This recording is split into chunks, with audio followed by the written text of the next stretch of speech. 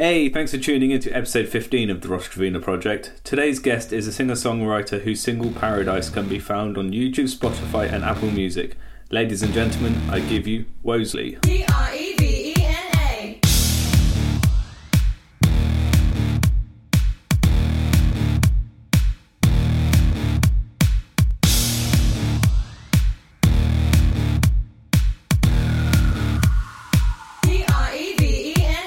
Thanks for coming on, man. How do you know Steve, by the way? So he used to live with a friend of mine called Georgina. Oh, okay. So I met him through her, and he messaged me and he said, you know, you might want to do this to promote your single and blah, blah, blah. Oh, that's nice of him. Yeah, he seems. Yeah. He set me up with 2 interviews now. It's pretty good. He's doing better at it than me. Great. How do you know him? We went to the same school and we used to be in a band together and stuff. Oh, nice. Yeah. Nice. So we go well back.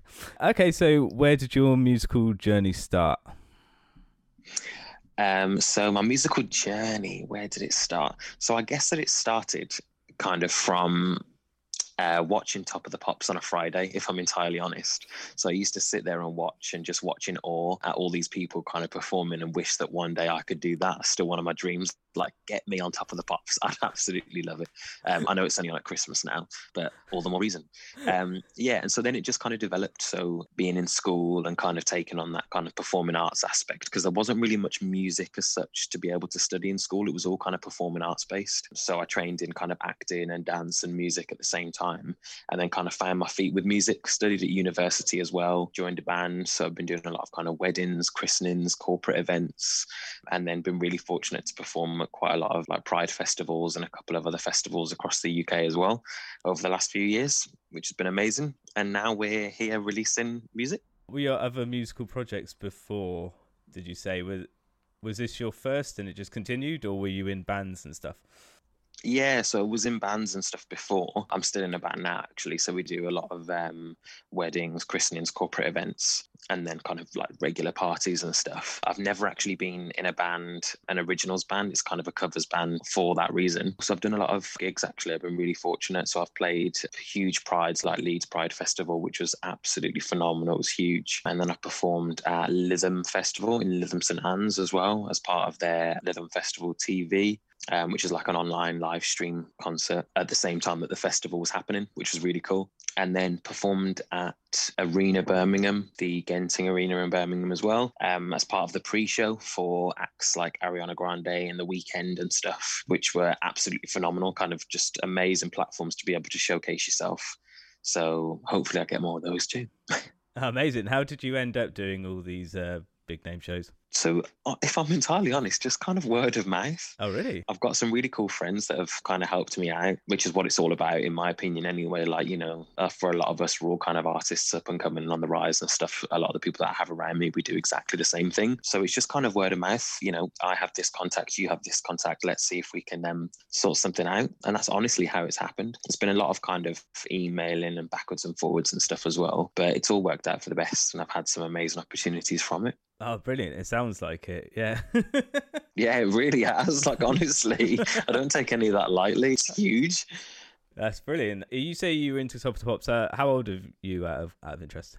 So I'm 28. 28. Oh, okay. Similar age. I'm 32. So I just wanted to know as a reference point. Yeah, we're of the same era. Yeah. Is Top of the Pops still around? Only at Christmas now. They have a Christmas special and that's it, which is so sad because I used to love it so much. Like every single Friday, getting to sit there, watch it and just stare in awe at all these amazing people. Some maybe not so amazing too, but still so good. Like the cheese of it all, I love it. But yeah, I miss it. That's my dream. Get me on Top of the Pops. It was good television in our childhoods, actually. Do you remember like Blind Date? Absolutely loved Blind Date. What's your name and where'd you come from? Cilla Black was the dream. I love it. Oh, that's so funny. So what music were you into as like a young child? So I listened to I was big in like groups, I think, when I was younger. So I listened to a lot of Destiny's Child, a lot of S Club 7. Those were kind of two of my biggest kind of musical inspirations as a kid, which is so weird. S Club 7 and Destiny's Child. Yeah, so that's kind of what I grew up with. My mum used to listen to a lot of like dance and trance music and stuff as well. So I'd say that's definitely an influence for me. She was really into all that kind of dancey, trancey, techno kind of stuff. So like she's going around the house cleaning, listening to that, and I'm listening and thinking, oh, what are these sounds? But great, I really enjoy that kind of music too. Was that like, oh, Zombie Nation? Do you remember, is that the song, or was that? Is that Zombie Nation? That sounds like Sandstorm, as in That, yeah. That is, yeah. yeah. I think that's what I'm thinking All of. that kind of stuff. So you can imagine like a 7-year-old kid or whoever else it was listening to all that kind of music. It kind of blew my mind. I was like, what is this? When all you used to is reach for the stars. Like, so bizarre, but great. How old were you when Spice Girls came around? Oh, probably of a similar age. Yeah, probably of a similar age. So they were kind of 98, 97. So I would have been about 6 or 7. Yeah. I just remember that's when kind of kids our age started finding out about music for themselves rather than music that the parents were telling them about. Yeah, for sure. Where did you grow up? So I grew up in Wolverhampton, which is right by Birmingham, kind of 10, 15 minutes from Birmingham. And all my family are from Plymouth. So we ventured backwards and forwards a lot between Wolverhampton and Plymouth, which is great. Plymouth's such a beautiful place. Have you ever been? I'm not sure, maybe. It's really nice. It's kind of just a lot of like cobbled beaches and stuff, quite a lot of rocky beaches. You can walk along like the cobbled seafront and get like fresh fish and chips as you walk along and just listen to the sounds of the sea. It's beautiful. So beautiful. It's a huge city, but it's quite quaint at the same time. Yeah, it's really, really nice. Right, next holiday to there, I think. What's your songwriting process like? Oh, good question. So I always get told that I do it backwards to the way that the norm is. So I love listening to a beat.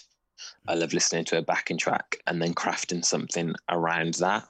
I quite often just kind of write loads of things down anyway, whether it just be kind of thoughts, ideas, sometimes lyrics, maybe poems, in the notes in my phone, or I always have a notepad by the side of my bed as well so I can jot things down. And then when I hear a certain beat, it will make me think of something that I've already got written down, or I can just flick through and see if there's anything that I've got. And then it just kind of happens organically that way, and I can craft something to it. That, I would say, that's kind of my process as such. But everyone always tells me that that's weird, because normally they write like a whole song, for example, or they'd write something and then craft something around that. I can't do that. I don't know why. Even though it's a unique way, it's probably better because you sort of have the backing track already constructed then. Well, yeah, I mean, that's the way that I thought, and that's the way that I saw it. I thought, yeah, that's probably a great way of doing it, because then you can kind of tweak things as you're going along as well, right? That was my idea behind the process, I guess. So, but I don't know, each to their own. Do you work with producers then? I do, yeah. So I'm working with a couple of great people at the moment. There's a guy that I work with in Birmingham, and his name is Craig, and he's great. So I trust him like with my life. So he's the person that I've worked with for many, many, many years. We met at uni. He was in the year above me at uni. And we just kind of got to talking and realised that we have really similar interests in terms of music and musicality, music styles. And so he's kind of my go-to person. And then I'll work with a lot of other kind of producers and beat makers, composers and stuff as well. And I think that BeatStars is actually a really great platform for people to find the things that kind of find the beats and stuff that they want. There's kind of something for everybody on there. I think predominantly they're kind of like a hip hop beat platform, but there literally is something for absolutely everybody on there, and they've built in everything as well to do with kind of licensing and contracts and everything. It's kind of all built into the platform, which is really, really cool. And it just kind of takes the hassle out of finding a sound for yourself if you don't necessarily craft yourself. Because for me, I don't play any instruments, not yet anyway. I'd love to learn, but I don't play any instruments as of yet. So it's a great platform to kind of build up that initial portfolio of sounds. I haven't heard of that website before. Is that almost like a LinkedIn, or is it somewhere where people post like beats they've made? Yeah, kind of. I think they're like a middleman kind of platform, third party kind of platform. So they host all of these producers and host all of the beats on their platform. And then you can buy direct on the platform as well. You pay through PayPal, and BeatStars have already got like pre-made contracts and everything set up depending on what license and stuff you want. I'm talking now. Oh, that's a good idea. I'm going into like the detail of the music now. Some people would be like, I just want to hear the sound. But yeah, so they kind of break down absolutely everything for you as well. And you can find some really cool producers on there, some really cool composers and beat makers. And then kind of, if they're the people that you think, oh, I want to work with them quite a lot, great, connect with them on Instagram or even LinkedIn if that's your platform of choice, Facebook, whatever. And then you build from there. Like it's a really great tool to kind of start off with. I would encourage everybody to use it. Oh, nice. Let's... Oh, what was that noise? Are you moving something? Sorry, motorbike went past. Oh, it sounded like you were moving a cup across the table.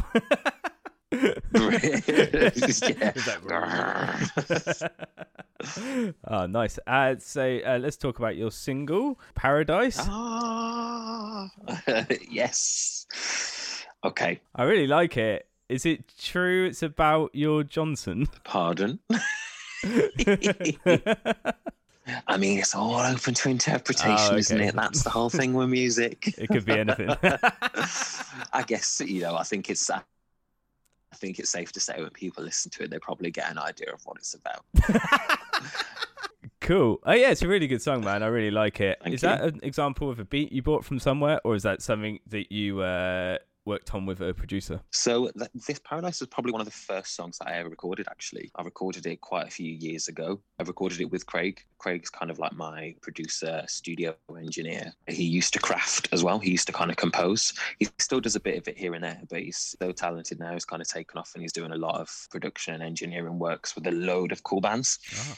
But yeah, so he crafted Paradise for me off the back of something that a friend had sent to me. A friend sent me kind of a little beat idea that she'd been working on, and it kind of birthed Paradise. But this was way back in 2000 and I want to say 15. Yeah, I've kind of sat on it for about 5 years. Oh, really? We've edited it and changed it. So it's completely different to even how it sounded then. So the lyrics have changed completely. Part of the beat has changed completely over the course of the last few years. And then it just got to a point this year when I thought, what am I waiting for? Because I hadn't released anything at all. I'd never released any solo stuff at all. And so I thought, what am I waiting for? If this year's taught us anything, it's that we have the ability to do anything that we want. So I thought now's kind of the perfect time, really, if any, to do something with the music that I've already got. So I've been working a lot on music this year too. I've got a lot of stuff ready to go, which is great. And it's kind of reinvigorated me and kind of realigned my focus musically, which is what I definitely needed. Paradise is the first of many. Have you got loads of songs backed up then? Yeah, I've got quite a few, which is really, really cool. I've been working with Craig a lot. So yeah, as I said, he produced Paradise. And then the next single that I'll release next year, which is called Apocalypse. Ooh. He produced that too and composed both of them. So that's what we'll go with next year. Yeah. And then we've probably got about another 3, 4 or 5 kind of almost ready to go as well, which is great. This is the most I've ever had. I'm like, so exciting. So I'm really looking forward to it. How come you left it so long to start releasing it? Fear. Oh, really? Wholeheartedly, honestly, fear. Yeah, I just really let fear hold me back, which is a shame, really, because music's what I love and it's what I want to do for the rest of my life. So to kind of let fear hold you back from the one thing that you want to do is a shame. But you know what? We're here now. And a good friend of mine said it doesn't matter how long it takes you to get to that destination. It's the fact that you actually get there. And I live by those words. I think they're powerful, quite strong words. But yeah, I let fear hold me back. Like I said, I did a lot of kind of performing up and down, but it was all covers. It was constant covers, singing other people's songs, kind of longing and wishing to be singing my own. But yeah, here we are. And now that will be the case. Oh, wow. Was that a fear of you worried people wouldn't like your own music? I don't even think it was fear of other people liking it. I think it was just fear to actually showcase that part of myself. It's easier to sing somebody else's song than to actually sing something of your own, because music can be quite a personal thing regardless of whatever the song is, but music's quite a personal release for any musician really, or any singer. So I think it was just fear of actually showcasing that as opposed to fear of people liking or disliking it. Ah, that's interesting. Yeah, it's crazy, really. But the response has been absolutely incredible so far. Like, I couldn't have asked for anything to have gone any better. You know, I'm a young boy from Wolverhampton that's, you know, now living in London trying to make his way. So to kind of get the support and the feedback and stuff that I've received so far has just been incredible, absolutely incredible. I'm so thankful, and it's just kind of spurred me on. It really has. It spurred me on to just want to do so much more. So I'm feeling really good, really good from it. That's mad that because you seem like such a confident person in your music and stuff. It's surprising when you hear other people who seem confident getting anxious about the creative process and stuff like that. It seems very common, actually. Yeah, I think it is. I think it's really common, you know, and I think it's important that people kind of speak on their feelings as much as they potentially can, you know, and things affect us and, you know, can kind of consume us in so many different ways. But like, the world that we live in now is such a completely different place to how it was before as well. We're a lot much more of an open place now, and people feel that they can kind of open up and share more so than they ever have been able to, I would say. I'd probably agree with that. Yeah, and I think there's that certain stigma around kind of people talking about feelings, particularly men talking about feelings and people talking about mental health and stuff. You know, the tides have shifted slightly. So, and I think, yeah, and that's surely just a good thing. So hope more people do. Definitely. Have you spoken to anyone else who has the same concerns about the music they make? Oh, for sure, definitely. Kind of a lot of my friends that will release music kind of have similar kind of worries and concerns and thoughts and stuff. I think it's natural. I think it's natural for any musician to be worried about the music that they create, because it's almost like it's your little baby, isn't it? You know, it's something that you've worked on. And as I said before, it's such a personal thing. It's like an emotional kind of release, really, to kind of craft something on your own and then kind of put it out there for other people to listen to. It's just crazy. And even if anybody doesn't listen to it, it's kind of getting over that stumbling block of sharing something. But yeah, of course, yeah, loads of musicians have some. I would say it's natural for most musicians to feel that way. I think it probably is as well. It's probably because musicians are like in touch with something about themselves, maybe. Yeah, that's a really good way of saying it, actually. That's true. If you're putting your feelings out there, you're sharing something about yourself, I think, especially if you're writing it, actually. Yeah, definitely. I think there's something really personal about kind of writing lyrics, particularly. Yeah, definitely. That's why I have so much admiration for songwriters, you know, so much admiration for them, particularly songwriters who write for other people, because songwriting comes from an internal place. So to craft a song and write those lyrics yourself and then hand them over for somebody else to kind of sing and interpret, it's quite a powerful thing. I have a lot of respect for songwriters. It's a bit like being a carer, I think. Yeah, in a weird way, it actually is. Yeah. It really is. Imagine writing a song for someone else and then it becomes super famous, but you don't get any of the credit, but you'd get all the money, so that would be good. Right? See, depends on what do you want. Do you want the fame or do you want the money? See? Yeah, the money wouldn't be too bad, actually. Wouldn't be too bad, eh? So what songwriters do you most look up to? Oh, this is another good question. So an absolute load. I absolutely love Diane Warren. I think that she's a phenomenal songwriter. So she wrote Tony Braxton, Unbreak My Heart.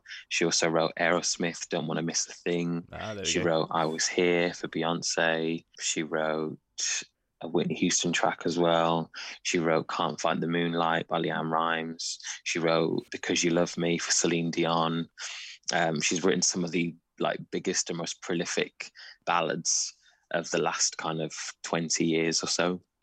So she's somebody that I look up to and admire. I'd absolutely love to sing one of those powerhouse ballads one day, and for her to have written it would just be incredible. That's a dream of mine.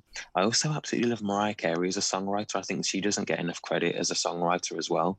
So she's had 19 number one hits. She wrote 18 of them herself. The only one that she didn't write was a cover. So 18 number one hits. She wrote all of them.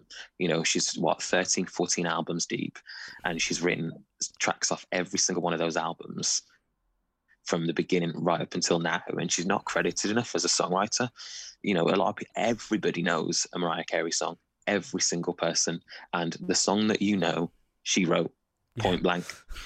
So she's not given enough credit as well, and I think her songwriting skills are incredible. And then a lot of up and coming writers, or maybe not necessarily up and coming, really. They've got, they're getting their flowers now. So people like Emanike, I think, is an incredible songwriter who does a lot of work with Little Mix and stuff as well, which I think for that kind of pop sphere is really, really cool. And I think his writing style is really, really cool as well. He's got something to offer, which is feels very, very fresh for pop music as well. So yeah, he's another one. Oh, nice. How did you end up meeting Brandy? Aha! So she is my vocal inspiration. I absolutely love and adore her.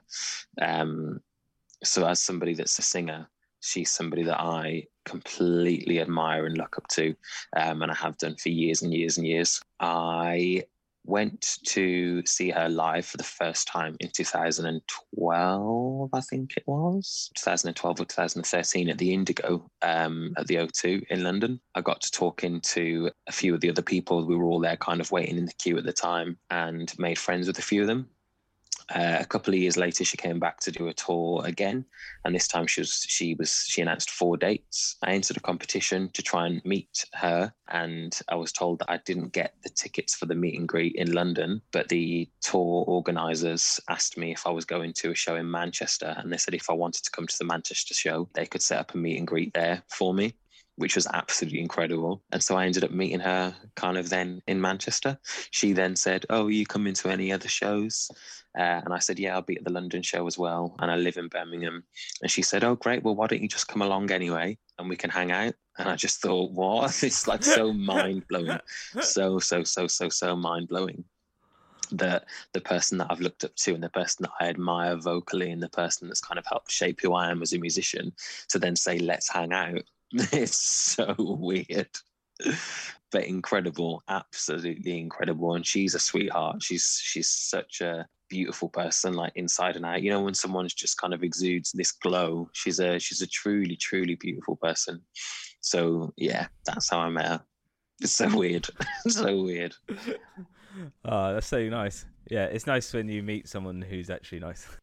Yeah, you hear a lot of horror stories, don't you? You hear stories of people saying, "Oh, I met this person and they weren't nice." I remember reading something before. Do you remember that phrase everyone says, "Don't meet your idols, don't meet your idols"? Yeah. I never really believed that. I was like, yeah, no, I'm going to meet my idols one day.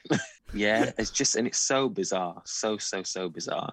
Because she's astronomical as well. She's had such huge success, particularly kind of in the 90s and going forward into the noughties. A lot of people don't realize just how big she actually was. The biggest and longest selling #1 record of all time, or something ridiculous like that. That's one of the records that she holds, which is just insane. What song was that for? For The Boy Is Mine with Monica. Oh, okay. But yeah, it's one of those songs that if people don't know it, when they put it on, they're like, "Oh, this." Yeah, it's a huge record. To get the opportunity to meet her and for her to be kind of just so warm and welcoming and humble, and she's just a sweetheart. She really, really is. Wow, that's cool. What hobbies do you have outside of music? Good question. No one ever asks me that. So I love to bake. I'm a keen baker. So I make a lot of like cakes and desserts and pies, pastries, things like that. I like to read as well. I never read as much as I always say that I should, though. And then whenever I do, I'm like, "Oh, I love reading. I need to do more of it." So I'm a reader, and just general cooking and stuff as well. I love trying out new recipes. I'll trail the internet for recipes. I've got like a collection of cookbooks and stuff as well. So I love cooking, baking, reading. And then just general like socializing and catching up with friends. I'm quite a sociable person, or at least I like to think I am. Maybe I'm not. Ask my friends. They'll be like, "No, yeah, no." Yeah, so I spend a lot of time kind of socializing, catching up with friends and stuff as well. Yeah, those are my passions. Have you got a special food that you're really good at? Oh, I don't know. You have to ask the people that have eaten my food. They'll be like, nothing. Absolutely nothing. All the time I used to cook before, like a sweet and sticky style salmon. It was almost like a teriyaki kind of sauce, but it had a little bit of heat to it as well. I haven't cooked that in ages. You've just reminded. I don't know why that was the first thing that came into my mind. Now I'm going to have to cook that this week. But it's all, for me, I think of it as like a seasonal thing as well. So like now we're getting into kind of winter. I like to cook a lot of like stews and slow cooked things like beef stews, lamb stews. I just tried out like a Jamaican style vegan stew, which was from a cookbook by the guys at Original Flavor. And it's really nice. So it's kind of kidney beans with lots of like root vegetables, just kind of slowly simmered and stewed away for ages with dumplings in as well. And it's just beautiful. Absolutely beautiful. I mean, I would say that I cooked it if somebody else tried it and they're like, "This is disgusting." No, I'm joking. Did it say on your website something about a nut allergy? Is that innuendo or is that real? No, it's 100% real. 100% real. I actually have a really bad allergy to nuts. Oh, I have to be so careful. Oh, God. So careful. Which nuts is that, or is that pretty much all nuts? Every single one of them. Peanuts, hazelnuts, almonds, cashews, Brazil nuts, walnuts, like every single one of them. Yeah. It's not so great. Fucking hell. I love nuts, so that would be horrible. It's such a shame as well because I've got a massive sweet tooth. There are some desserts that I look at and I just think, oh, I'd absolutely love that. And then I get up to the counter, I'm like, hey, can I have one of these? Does it have nuts in? They get this huge, massive like Bible, which has just got a list of ingredients for everything. And 9 times out of 10, they're like, yeah, sorry, you can't have it. It's such a shame. But I think that's probably why I got into kind of baking so much at home, because I could obviously make the desserts that I wanted and just leave the nuts out. Here's a funny story. I remember once it was Christmas Day and I kind of went through my Christmas stocking, which was like full of chocolates. It's the most chocolate I ever had in a Christmas stocking before. And I can't remember who brought it for me. It must have been Santa. But there was this little blue wrapper with a chocolate in it. And I remember biting into it and then chewing it. And I thought, this has got a funny taste. And I didn't look at the packet at all. And then I realized it was a walnut whip. And I'd never had one of those before. On Christmas Day, I'd eaten one. Well, that was it. Christmas was ruined. I was sick and ill the whole entire day from eating that one thing. You know what it's like at Christmas? You wake up and you have chocolate for breakfast. So yeah, I'd had it like first thing in the morning and I was sick and ill the whole entire day. Ruined Christmas. Always read the label, folks. Always read the label. Did you have to go to the hospital at all? I actually didn't have to go to hospital, which is good. I was quite young then, so my allergies gotten worse as I've gotten older, which isn't so great. But yeah, back then I was just kind of, like not very well for the day. Whereas now it's like, hospital, don't die. Oh my God. Have you had any close shaves recently? Not recently, no. A couple of years ago I did. Well, actually recently, the closest thing that happened recently, hopefully my friend will listen to this and she'll know, she tried to kill me. No, she didn't try to kill me. So I was at my friend's, see, imagine, you tried to kill me. I was at my friend's house recently, I think it's probably about a month and a half ago. And she made me a cup of tea. And I had a sip of it and I thought, oh, it's really, because I don't have sugar in my tea, which is weird. I'm the kind of guy, I'm like, I've got a sweet tooth, but no sugar in my tea. So yeah, I had a sip and I thought, this has got like a sweetness to it if you put sugar in it. She's like, no. I said, what milk have you used? And she said, your usual oat milk or coconut milk. And I said, just double check. And she checked the carton of milk, almond milk. So, it was just a casual afternoon. I was helping them decorate their house and she tried to kill me. Yeah. So luckily I was okay because I hadn't had much of it. When you think of like milk to tea ratio, there's not that much in there. Look at the level of detail I go into for a cup of tea. It's ridiculous. When you hear yourself back, you're like, what am I even talking about?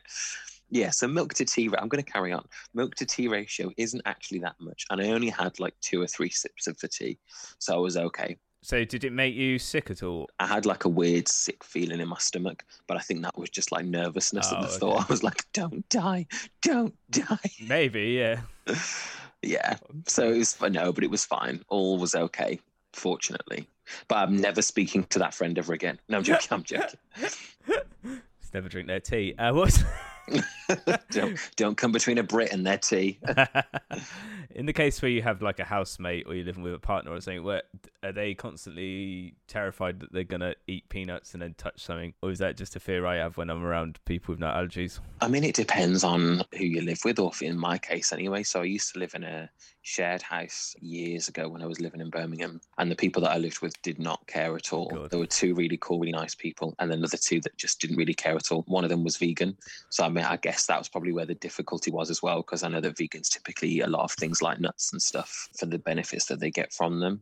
You know, we kind of had an open conversation. I just said, well, that's fine. I said, just, you know, we're just going to have to keep them as separate as we possibly can so that there's less likelihood of cross-contamination, because for me, it is life-threatening, but I get that you need them for the health benefits. It's safe to say it didn't really go to plan. Then I walk in the kitchen and there are just like loose nuts on the countertops that have fallen out of the bag and haven't been kind of taken off the kitchen sides. That makes it quite difficult to try and eat and prepare food when there are nuts, literally open bags of nuts and loose nuts all over the surfaces. And that's not even an exaggeration. There was a lot of them.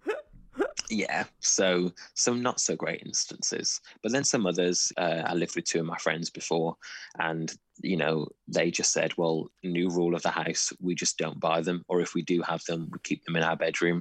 And that was really sweet. You know, I said to the guys then as well, I said, I'm more than happy for you to have them. Like, it's not, you know, we're in a shared house, all of us live here. But they were really sweet, really, really sweet about it, which was nice and reassuring, you know, because I don't want to die. Is your current living situation nut-free? Our living situation is very much nut-free, yeah, living with my partner. Oh, that's nice. Yeah, but very much nut-free. We're a nut-free household, apart from when I go away. If I go away for like the week or a weekend or something, then he gets to have as many nuts as he wants. Does he have nut weekends away by himself? Oh, yes. Dirty weekend away, just a bag of peanuts. Like... Hotel room, very expensive one from the little fridge. Yeah, very expensive hotel room, bed full of nuts, just bathe in them.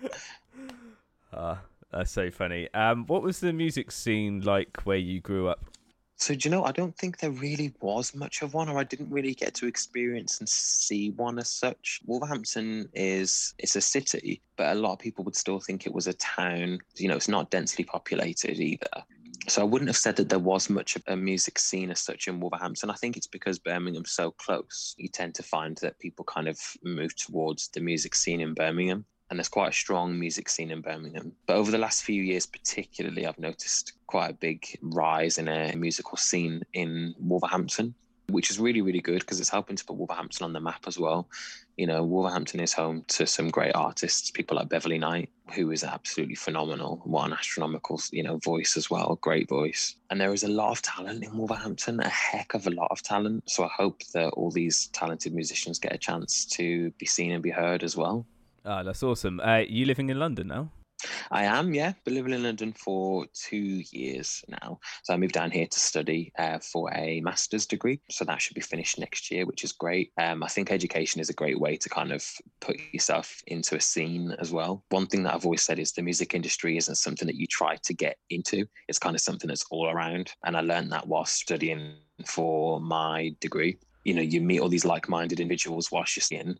And as everybody kind of breaks away from uni as they graduate and they go off into their respective fields, well, surely that is the music industry, because those are the connections that you've made back then. And then you're all doing those similar things and you all help each other. I kind of took the same mindset moving to London. So I met a load of amazing musicians and a lot of the tutors that are at the uni that I'm at. So I'm at ICMP, and a lot of the tutors that are there are also like working musicians as well. So a lot of them are like backing vocalists for huge names, and they own their own touring companies, or they kind of give vocal coaching sessions to A-list celebrities and stuff. And that's the industry. Like, the music industry is wherever you want it to be, and that's kind of the route that I took. But yes, I've been here for drift off on a tangent, see, do it again. But yes, I've been in London for 2 years now, 2 years, and I do love it. I feel at home now. It's taken me a while to feel at home, but I feel at home in London now.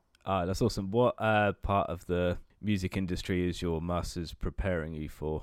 So the master's is in music performance. Okay. So it's just a chance for me to kind of delve into my performance style a heck of a lot more, understand it a lot more, tweak it a little bit, think about what works for me, what doesn't work for me, and kind of find my foot within kind of music performance. And I get to kind of look into so many different styles of performance and craft something that potentially could be quite different for me, or at least I'd like to think so. But that's what it kind of is preparing me for as such, I would say. But it's great. It's a great course. It's the opportunity to learn, I think, is a great thing. Oh, nice. Is there any bands or musicians you've seen in the past where you've really admired their stage performance? Yes. So do you know who Banks is? I'm not sure, actually. So you should have a look at her performance style. I think something quite kind of enchanting about her performance. There's something that really kind of draws you in. I think it's almost like hypnotizing. So it's spelled like Banks, as in like the plural of going to the bank, Banks. And so she does a lot of kind of vocal layering and vocal phrasing, a lot of kind of cool vocal hooks and stuff as well. She uses a lot of like vocoder stuff, and it's always quite kind of dark, moody-esque. It's weird because it's kind of like synthy, electronic, but then also kind of hip-hoppy. You can tell that there's definitely that kind of hip hop and R&B influence with her as well. But it's quite, I would say that it's quite unique. I really, really, really like it. And her performance style is really cool as well. Really, really cool. It's something that people should check out. So check out Banks. And then also people like Christine and the Queens. I think when you put them on stage, I just think that that performance is really unique. And it's really cool to see kind of people take on different forms and showcase their art in such a different way to what other people might see as the norm. Yeah, so she's another one that's really, really cool. What's the future hold for your music? You tell me. I really don't know. Do you know what? I just hope that I can continue to do this. That's kind of the biggest thing for me. I want to just continue, doing the thing that I love. I want to continue making music. I want to continue putting music out.